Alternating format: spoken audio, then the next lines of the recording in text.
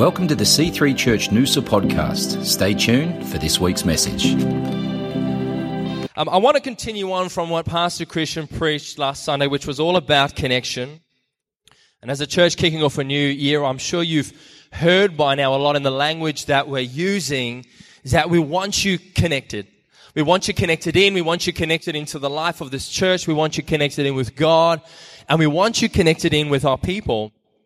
And so the title of my message this morning is this: Never Stand Alone. Never stand alone. And I think the idea or feeling of loneliness and isolation is probably one that we don't talk about as much as we should. I don't think it gets as much prominence or center stage as I guess a lot of other issues facing our society today, you know, drug and alcohol addiction, domestic violence. I mean, right now, disease control's happening. But I think the reality is this: never before have we as a world in humanity been as connected as we are, right? Never before have we had so much access instantly to endless amounts of entertainment, technology, social media. Yet, for as connected as we are, there is such an epidemic of loneliness and isolation in our young and old people, right? And so a paper published in the Association of Psychological Science by psychologist Julianne Holt-Lunstad describes some of the effects that isolation and loneliness are actually having on our community. And I thought it was quite interesting. In the study, it suggests this, that the health risks associated with loneliness and isolation are comparable to the dangers of smoking and obesity, right? That they increase mortality or death risk by up to 30% when sustained in somebody's life. In fact, just that feeling alone in and of itself increases the risk of death by 26%. And a study conducted by Dr. Lunstad reports this, that loneliness is as lethal over time as smoking 15 cigarettes a day. Loneliness affects more than 1/3 of American adults. Loneliness has negative effects on mental health. It worsens depression and anxiety, mood disorders, cognitive decline. It affects our physical health, so it leads to higher rates of cardiovascular impairment, chronic pain, and fatigue. And certain age groups, she found, notably adolescents, young adults, and even older adults, seem to be particularly at risk, as marked by growing increase of depression, substance abuse, and suicide. External factors may be accelerating the crisis. So research indicates, for example, that the internet and social media engagement excessively exacerbates feelings of loneliness, depression, and anxiety. And I say this because I want you to understand this. Connection is God's idea. Connection is not a good idea. Connection is not a suggestion for you and I. Connection is, in fact, something that we need to do. Connection is God ordained, right? God ordained it right back at the beginning of creation. He breathed life into the lungs of Adam, and he said, Adam, even though I'm giving you all things are under your authority, and even though you and I are going to have unbroken fellowship and communion every day, we're going to walk this garden together, still, it's not good that you should be alone. In other words, God has designed us and created us for connection. He has always dwelt in divine connection with the Son and the Holy Spirit. And it's through this context of connection and relationship that we find God moves and He breathes and He speaks. And so He ordains it for His children that the best experience of this life and the life to come you and I will be when we live our life in the context of community, right? In the context of connection. Now, I've got to tell you, there's been times in my life where I've felt very alone. And I think if we're honest, we can take a moment to recognize some of the hardest times in our lives have been those lives where we've had to do things alone. Maybe you're going through something, or you've gone through something and you've felt like there's no one there to go through it with you. Maybe there's something you've wanted to celebrate in life, but you haven't had anyone to celebrate with. Or how about, who remembers those moments when the pastor says, hey, welcome to church, why don't you stand up, turn around, give someone a high five and a hug and welcome them to church. And so you kind of get up and turn around and everyone's high fiving and hugging except for you. And so you kind of give the awkward smile and the funny little hand gesture that don't quite make the high five, and you kind of turn around and sit back down, right? Or I think some of you can agree with me, you can sometimes be in a room full of people yet feel very alone and very isolated, right? That's not the heart of God for you and I. The heart of God for you and I, how He's created us, is that we would never stand alone. Amen. And in fact, if there's one thought that I want you to take away from here this morning, it's this, that you and I were created for connection, but we drift towards isolation. You and I were created for connection, yet we tend to drift towards isolation. And it's so common, and I see this in our lives. God created us to have a connection with Him first and foremost, and then with others. But yet today in our culture, it's so natural for us to drift into a place where we find ourselves standing alone. But as Pastor Melissa said this morning, I want to digress for a moment and just add this disclaimer to you, and it's this, that if you're here right now, maybe you've been coming to C3 Noosa for a little bit now, or maybe this is your first time, I want you to know that today you're part of this church. That in this moment, you're part of this church. And we know that God is not building the church as a building. God is building the church as a people. You and I are His church. You and I are the body of Christ. And so Paul says it this way in the scriptures. He's talking to the Ephesians and he says this. He says, you are no longer strangers. You are no longer outsiders, but you've been brought into a family, and this is a place where you can belong. This is a place where you can belong. You belong here. And I want you to know from my heart as a pastor and part of the team that you belong here in this house. It doesn't matter what your background is.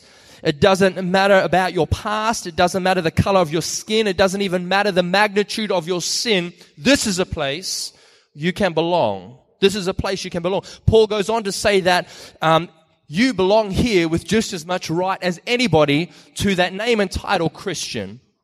God is building His home. We know 2,000 years ago, He laid the foundation of the church through the apostles and the disciples. But today, He's using you and I to build the church. The Bible says He's building us together, brick by brick, stone by stone, upon Christ, who we know is who? The cornerstone. He's building His church stone by stone. We're created for connection, but we tend to drift towards isolation, right? And you see this on social media all the time, right? Now, don't get me wrong. Social media is awesome and it can be a great tool. But here's the deal, right? You'll post a picture up. You'll put something up, right? Maybe it's your hairy legs on the beach. Hashtag El Natural. Hashtag vacation. Maybe it's putting up a post of your kid doing something amazing. And then what do? Let's just have a moment and be honest. What do? Every 2 minutes, you're looking at your phone. How many likes did I get? Who hit the heart button? Who's left a comment? Who thinks my kid's awesome, right? Don't lie. You all do it. We've all been there, right? My question to you is, why do we do that? Why do we do that? We do that because we have been created with a longing on the inside of us, really, to connect. We need connection. Each of us has a story that, if we're honest with ourselves, we want somebody to hear. And whether you like to admit it or not, we want the input from other people in our lives. Oh, well, Justin, I don't really care what anyone else thinks. Well, actually you do. Why? Because you were designed for it. You were designed for it, right? And yet many times the very thing that's supposed to be social drives us into isolation, right? The very thing that's supposed to be social, because, and Pastor Christian spoke about this last Sunday, we get the highlight reels, right? We get the highlight reels on social media. And so we're looking all the time at people's highlight reels. And what does it do? All of a sudden it begins to stir emotions and feelings on the inside of us we didn't have before. Maybe they're feelings of jealousy. Maybe it's envy. Maybe it's anger. Maybe it's just FOMO. For all your oldies looking squint at me. Fear of missing out. FOMO. Right? Come on, I'm with it. I'm hip. I got it down. It's all good. FOMO. There you go. There's a word to take away today. Or maybe we're looking at the highlight reel and all your mates are at a party. You're not there, and all of a sudden you start to feel quite hurt and dejected. What's going on? How come I'm not invited? How come I'm missing out? Have I done something wrong? Have I hurt somebody? I'm not sure what's going on. And so we begin to carry these feelings that begin to hurt us and begin to drive us into a place where we're not going to talk about them. We're just going to carry them, and we start moving into isolation. The highlight reels, right? And what people don't understand about the highlight reel is this, that it takes time. And it takes work, and it takes effort to keep up appearances. And there's a cost to it that many people don't consider. The cost is this: I've got to put aside the life I'm really living. I've got to put aside the struggles I'm really facing. I've got to put aside how I'm really feeling out of people's view so that I can get them to see what I want them to see. And in the process of doing that, what we end up doing is building silos around our life to keep real people out and to keep the real us getting out, right? We put up walls of isolation. But here's the thing I want to challenge you on this morning. As Christ followers, brought into the family of God, He calls us to fight against that drift towards isolation. He wants us to pull down walls of isolation. He wants us to break down those silos so we can begin to experience connection and relationship the way He's always intended it. I want you to understand this morning that you were created by God for connection. It's in every fabric of who you are. It's in your DNA. Nothing you can do will ever change that. You have a longing and a desire to connect, but the drifting is you and I. The drifting is something we can do something about. Amen. So very quickly this morning, just 2 thoughts I want to share with you. 2 ways that you and I can begin to fight the drift. Everybody say fight the drift. Fight the drift. All right, here we go. Number 1, just a very quick thought is this. Commit to becoming a God seeker. Commit to becoming a God seeker. You see, because the most important connection you were created for was connection with God. So the minute that you accept Jesus Christ into your heart, the minute you step into relationship with your Heavenly Father, that is the most important connection to protect and to develop and to strengthen in your life. Romans 8:15 says this, "For you did not receive the spirit of bondage again to fear, but you received the spirit of adoption by whom we cry out, Abba, Father." The Father heart of God is this, that we would know Him and that we would be known by Him. And so that seeking Him and knowing Him should form the foundation upon which everything else in our life rests. When we ask Jesus into our life as Lord and Savior, what happens is this, we're being adopted into a family. Right? The Bible says you're no longer a spiritual orphan. God's adopted you into the family. You're now called a child of God. Amen. But there's a very real spirit in the world today known as the orphan spirit. And it's a spirit that drives us to look out for number 1. It's a spirit that says, you know what, I'm going to do it my way. Why do I need to trust in a Father? I can do this alone. I can fight alone. I can walk alone. I can survive on my own. If it's up to me, I'm going to succeed. I don't need anyone else in my life to tell me what to do. But that's not the Father heart of God. That scripture, I want to remind you again, says this, that you are no longer a spiritual orphan. You did not receive a spirit of bondage again to fear, but you received a spirit of adoption by whom we cry out, Abba, Father. Joshua was a God seeker.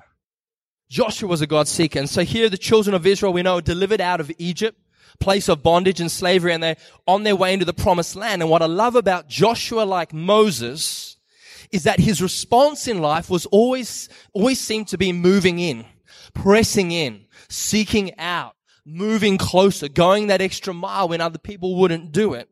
And so the Bible tells us this, that God has... I'm dying. I'm back. God had decided that Moses, you're my guy. You're going to be my deliverer. You're going to lead my people from Egypt into the promised land. And so what does he do? One day he decides to set on fire a bush with supernatural fire that does not consume it. And he waits to see what Moses is going to do, right? And so here comes Moses around the corner with his father-in-law's sheep. And he sees this bush alight, but it's not being destroyed by the fire. And he goes, this is interesting. I'm going to turn aside for a minute and go and see what's going on. And I want you to catch something here. The Bible picks up the story in Exodus 3:4, and it says, we read when. Everybody say when. When the Lord saw that Moses turned aside, he engaged. He engaged. He called out to Moses. My question to you is this. What would have happened had Moses... I think I'm dying. Batteries are going. That's okay. What would have happened had Moses come around the corner, seen the bush on fire, been a little bit scared about not understanding what it was, backed away in fear and moved on? What if he had taken the sheep and kind of passed by the burning bush? My question is, would God still have engaged him? Would God have called out to him? Would God still have used him as the deliverer? Or would God have said, you know what? I'm going to have to choose another to do what I've asked you to do. I believe God saw something in Moses, saw a heart in Moses that would drive him to look and to seek after and to draw near and to step in. That is the heart attitude I want to tell you this morning of a God seeker. You see, I want you to understand this. God had a call on Moses' life. You are going to be the deliverer of my people. But God didn't choose to shout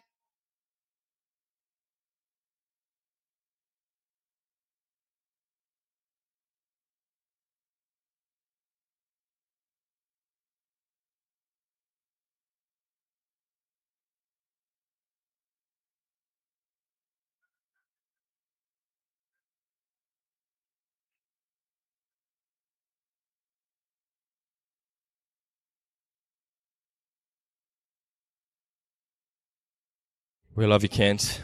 Yea, though I walk through the valley, I shall fear no evil. Come on, church. I want you to catch this. God had a call on Moses' life. He did not shout it out to Moses from heaven. Moses, stop what you're doing in the desert with the sheep. This is the plan I have for you. This is how it's going to unfold. Now, what does he do? He sets something divine and supernatural in Moses' life, and then he stops. He's quiet, and he waits to see what Moses will do. When Moses decides to come around the mountain and say, you know what, instead of walking away from something I don't understand, I'm going to draw near to it. The minute God saw that he drew near, he said, this confirms the heart I've always known is inside you, Moses. That all the days of your life, when people shrink back in fear from my presence and don't want to come near, you have a heart that's going to seek after me. You're going to have a heart that presses in. You're going to have a heart that wants to seek after me. And so you know what? You're my guy. You're my deliverer. Church, I want to tell you this. The purposes and plans that God has for your life, well, he will begin to speak and reveal to you if you will make the decision to turn aside in your life from the challenges you face, from the rhythm of life, from the routine of life, whatever it is that you're juggling. If you will make a decision in your life to turn aside and say, God, in this moment, I'm seeking after you. I want to spend a moment drawing near to you, turning aside to you. I'm telling you, God will begin to speak into your life. And will begin to show you plans and purposes, but often he will wait. He will set something alive in your life, supernatural in your life. He will bring other people into your life that carry his presence, and then he will wait to see what you will do. And when you make a decision in your life to engage him and turn aside and fix your eyes on him and seek him, God begins to speak. God begins to reveal to you. Amen. We read another story in Exodus 24:9. We read of Moses taking Joshua and Aaron, Nadab and Abihu and 70 of the elders of Israel up Mount Sinai to meet with God. We know biblically that Mount Sinai represents a place of encounter, of meeting with God, of touching the divine. But through fear and not understanding, the children of Israel said, you know what, Moses, we don't really want this. We don't understand it. It's a bit much for us. How about you just be our mediator between God and us? Let God talk to you, encounter you, and then you tell us what he's saying. And so God, out of anger, said, well, that's fine. You now can no longer, children of Israel, come near this mountain. Stay away from it. If you touch it, you will die. But he gave Moses access up. However, in the story, we see that Moses has been called with the elders to go up the mountain, plus some of his leadership team, to meet with God. But here's the thing. Halfway up the mountain, the 70 elders start to get a little bit scared, right? They start to get uncertain about what they're going up there to face. They're not sure about the presence of God. They start questioning the journey. So what Moses has to do is say, all right, guys, we're halfway up. You hang here, 70 elders. My team, you stay with them. Look after them. Answer any questions they have. Joshua and I are going to continue up to the top of the mountain into the presence of God. And I want to ask you this. 74 people start up the mountain with the same purpose to seek the presence of God, yet only 2 of the 74 end up going up to the top into the presence of God. Why? Because I believe what they had on the inside of them truly were hearts that were seeking after God. They were God seekers. They possessed inside of them a soul that was hungry first and foremost for the presence of God. It didn't matter if they didn't understand it. All they wanted to do was get close to God. And so God drew them up to the top of that mountain. Amen. And as we know, the journey continues from slavery to promise. Moses builds a tent of meeting, a tabernacle that's outside of the camp of Israel. And that tent of meeting was designed for Moses to enter into and talk with God intimately. Right? The Bible says that he would talk with God face to face as with a friend. But what I love about this story and the scriptures in Exodus 33:11 is that it exposes to us the raw heart of Joshua. Joshua, the God seeker, and I love this. This is Joshua when he's not fighting, when he's not having to do what Moses is asking him to do. This is Joshua behind closed doors, just on his own. This is Joshua. It says this in Exodus 33:11. It says, so the Lord spoke to Moses face to face as a man speaks to his friend. When he had finished speaking to God, he'd return to the camp. He'd go, thanks God, it's been good. I'm going to go back to the children of Israel. But Joshua, the son of Nun, a young man, did not depart from the tabernacle. And I love that about Joshua. Moses, you can go. If it's all right with you, I just want to hang here. I just want to sit. I cannot leave the presence of God. I'm so hungry for it and taken by it and captivated by God in my life that where else would I be but at the door to the tabernacle of the tent of meeting? I want to hang here. If anyone needs me, this is where I'll be, Moses. Joshua, a young man, hungry for God, waiting and willing to draw near, lingering in the divine presence. You know what? I believe it's that heart of Joshua that God said himself, you know what? I can fill this young man with faith to believe that when he walks through the promised land, I'm a God of the impossible. I can do it. When 10 other spies says there is no way, you've got to be crazy to try to take this land. But I believe it was that heart posture of Joshua that said, I'm not leaving your presence, that gave him strength and strategy to lead a victorious army through one battle after the next until Israel settled in the inheritance God had for them. And I believe it was that willingness, that God-seeker heart to go, you know what? Above everything else, I'm drawing near, that kept him dreaming and hoping and believing and resting on the strength of God for 40 years, walking through a dry place of isolation, right? Joshua was a God-seeker. And he placed the highest priority on the presence of God. And I want to ask you, are you a God seeker this morning?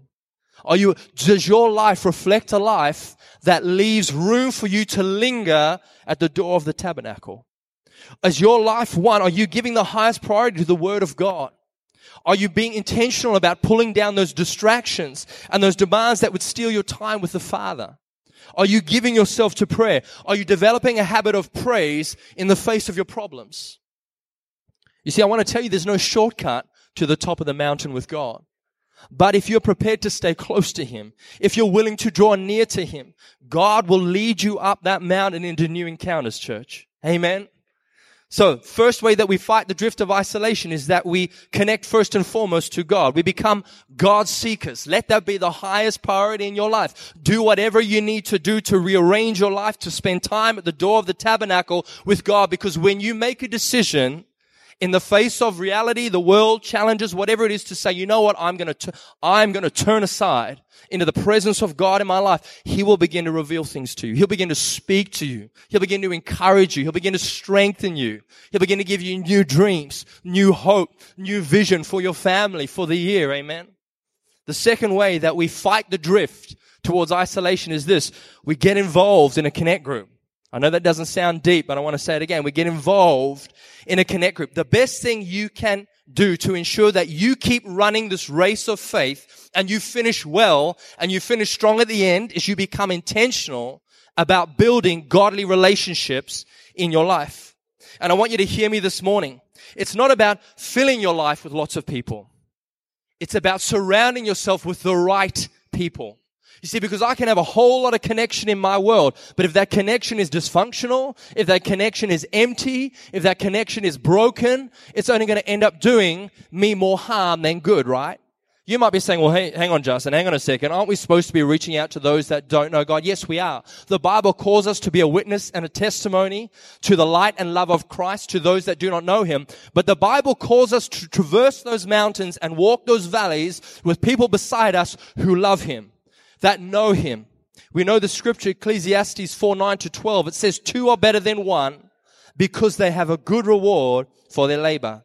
For if they fall, one will lift up his companion. But woe to him who is alone when he falls, for he has no one to help him up. Again, if 2 lie down together, they will keep warm. But how can one be warm alone? Though one may be overpowered by another, 2 can withstand him, and a threefold cord is not quickly broken. I want you to understand this. God called Moses. God chose Moses. Moses, you are going to be the deliverer of my people. That is what is on your life. You have a heart that seeks after me, so I'm choosing you. However, He chose to surround Moses with people that would help him fulfill that call of deliverer. So I want to tell you that the plans God has purposed on the inside of you, the things He wants to draw out with you, have been designed in such a way that they require the keys of connection from people around you to unlock your potential. The reality is you're not meant to walk this journey alone, church. You're not meant to walk this journey alone. You see, God gave Moses Aaron to speak for him.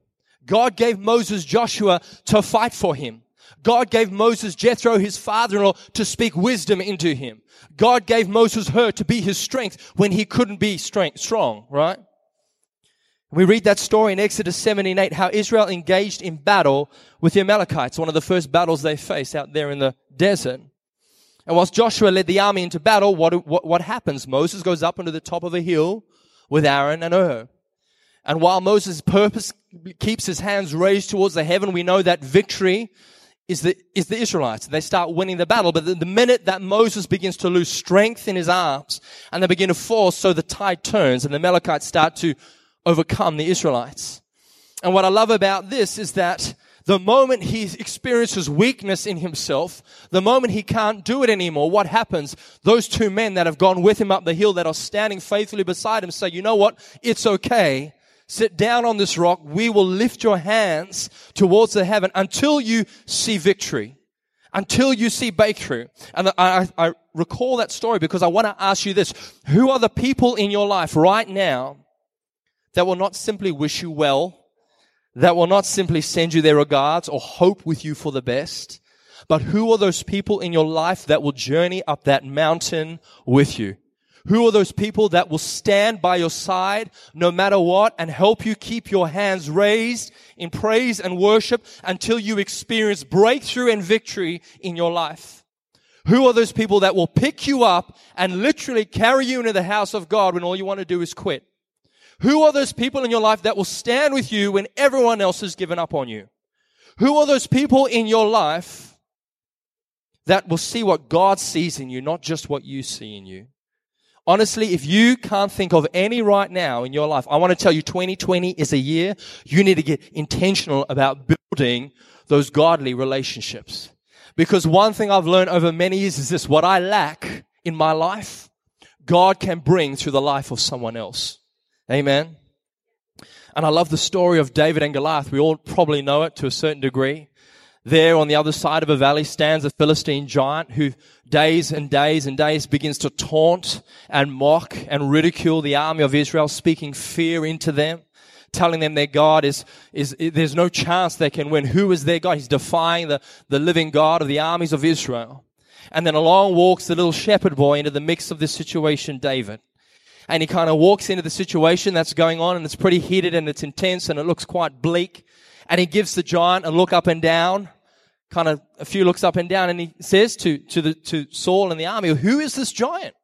He's getting a bit angry on the inside of him. Who does this giant think he is? All I see is this giant on the other side of the valley taunting the armies of the living God. Somebody clearly needs to shut him up. Somebody clearly needs to pull him down. Somebody clearly needs to take him out. And looking around and seeing no one's going to do it, he says, I'll put up my hand and I'll do it. But this is what we miss sometimes in the story. You see, here's the thing. Goliath was not David's personal giant. Goliath was not defying David personally. Goliath was defying the people of Israel. Goliath was defying David's God. So here's the thing. When your people become my people, your giant becomes my giant. Your battle becomes my battle. Your victory becomes my victory. And so, giant, you can stand there looking all big and mean and waving your spear and your sword and clinking your armor and carrying on. That's okay.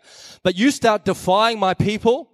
You start getting on our families. You start getting on our marriages. Enemy, you start messing with kids. Now it's on. Now it's a different story. Now you're going to see a whole different side of me. Amen. Amen.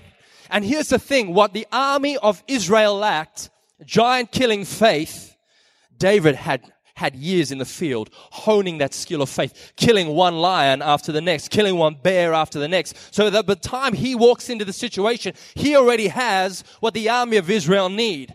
This giant, who cares? Give me a minute and we'll sort it out. Why? Because I've seen God come through in my life. He's been so faithful.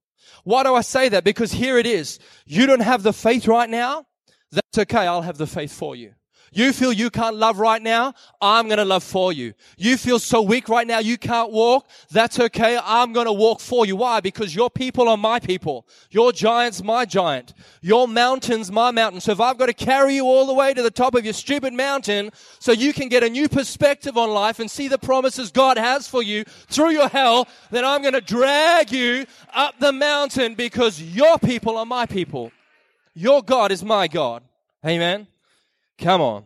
We all have a story somebody needs to hear to help them get to the top of their mountain. We all have a story. Proverbs 18:24 says this, a man who has friends must himself be friendly, but there is a friend who sticks closer than a brother. Why is it that we make such a big deal about connection in this church and you hear it all the time? Here's why. Because we understand there is a very real enemy out there who is hell-bent on ruining your life and the life to come. Now understand that our position in this church is always one of overcoming.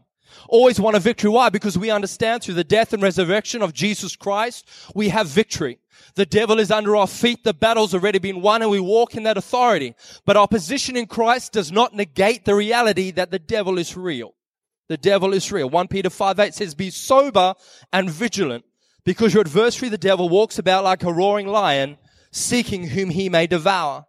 Here's the truth I want you to understand this morning, church. The enemy will never stop seeking, never stop looking, and never stop waiting for an opportunity to prey on the weak and prey on the vulnerable. Don't ever believe that he's into the Sabbath, right? He doesn't work most of the time and then leave us alone sometimes so he can have a day off. He doesn't work like that. He is relentless, and there's relentless. There's one thing and one thing only the enemy is hell-bent on doing, and it's this, John 10:10. The thief comes there's only one thing he wants to do, only one thing he commits all his time and effort to steal, kill, and destroy. Christ says, I have come that you may have life and that you may have it abundantly. Connection is so important because it protects us and it prevents us from becoming vulnerable to the attacks of the enemy. The devil knows that if he can draw you out of community, if he can draw you out of connection, he can begin to isolate you. And when you find yourself in a place of isolation, you will find yourself weak and vulnerable. Amen? There's power in connection. And I know I've shared this analogy before, but I like it and I have the mic, so I'm going to share it again. And all of you born in South Africa say amen. Lions. Here we go.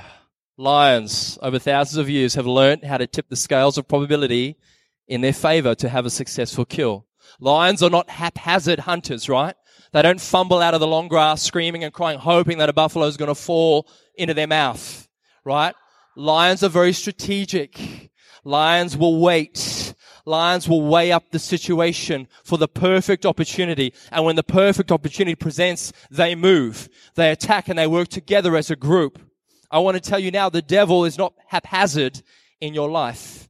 He's strategic, and he will wait for moments of opportunity to sneak in and steal, kill, and destroy.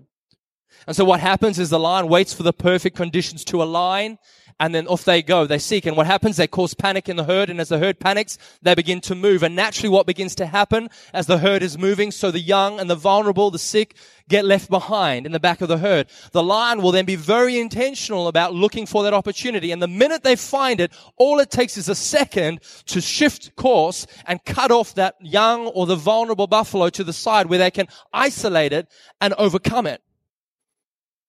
All it takes is a moment in isolation in your life, left to your own thoughts, left to your own hurts, left to your own offenses and disappointments, for the enemy to come in a moment and steal, kill, and destroy in your life. All it takes is one decision followed by an action to move you outside of the place God has for you.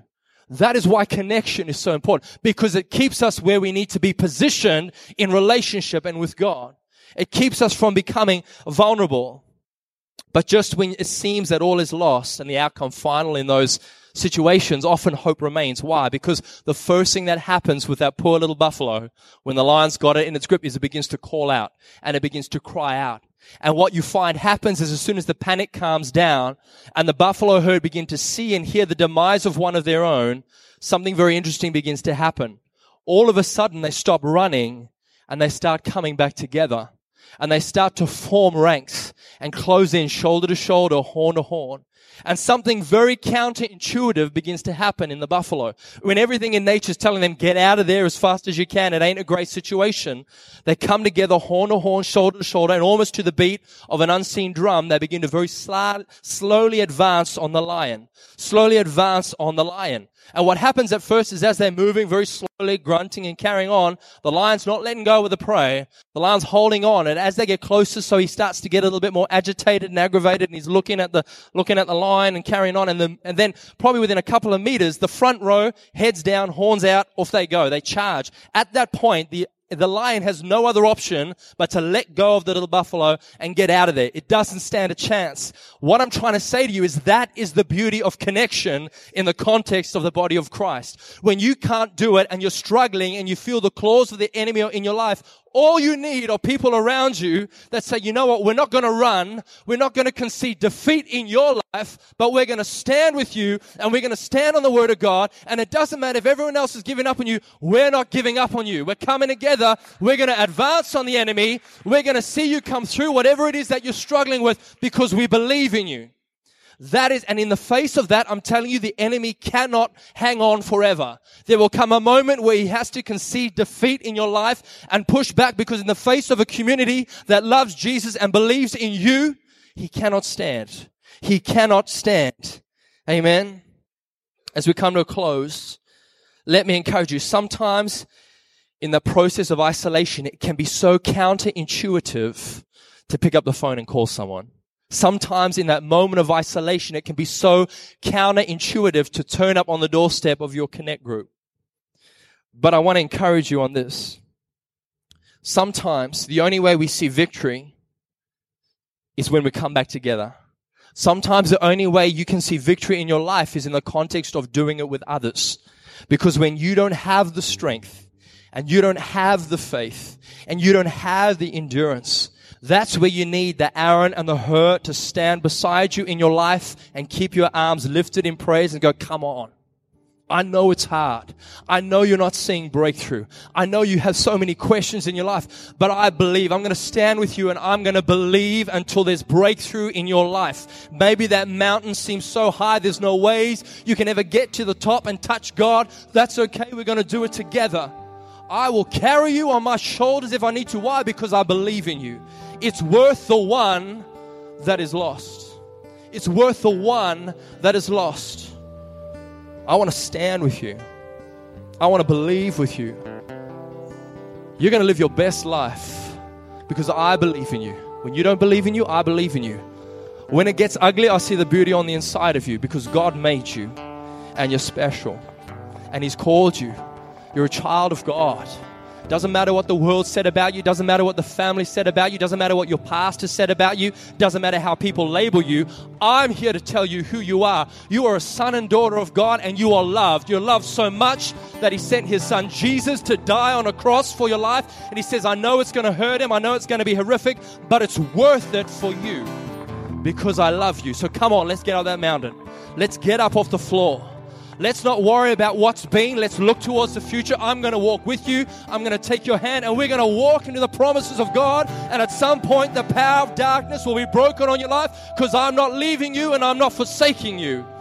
We're going to do this together in connection. Amen. Why don't we stand this morning? Just close your eyes for a minute.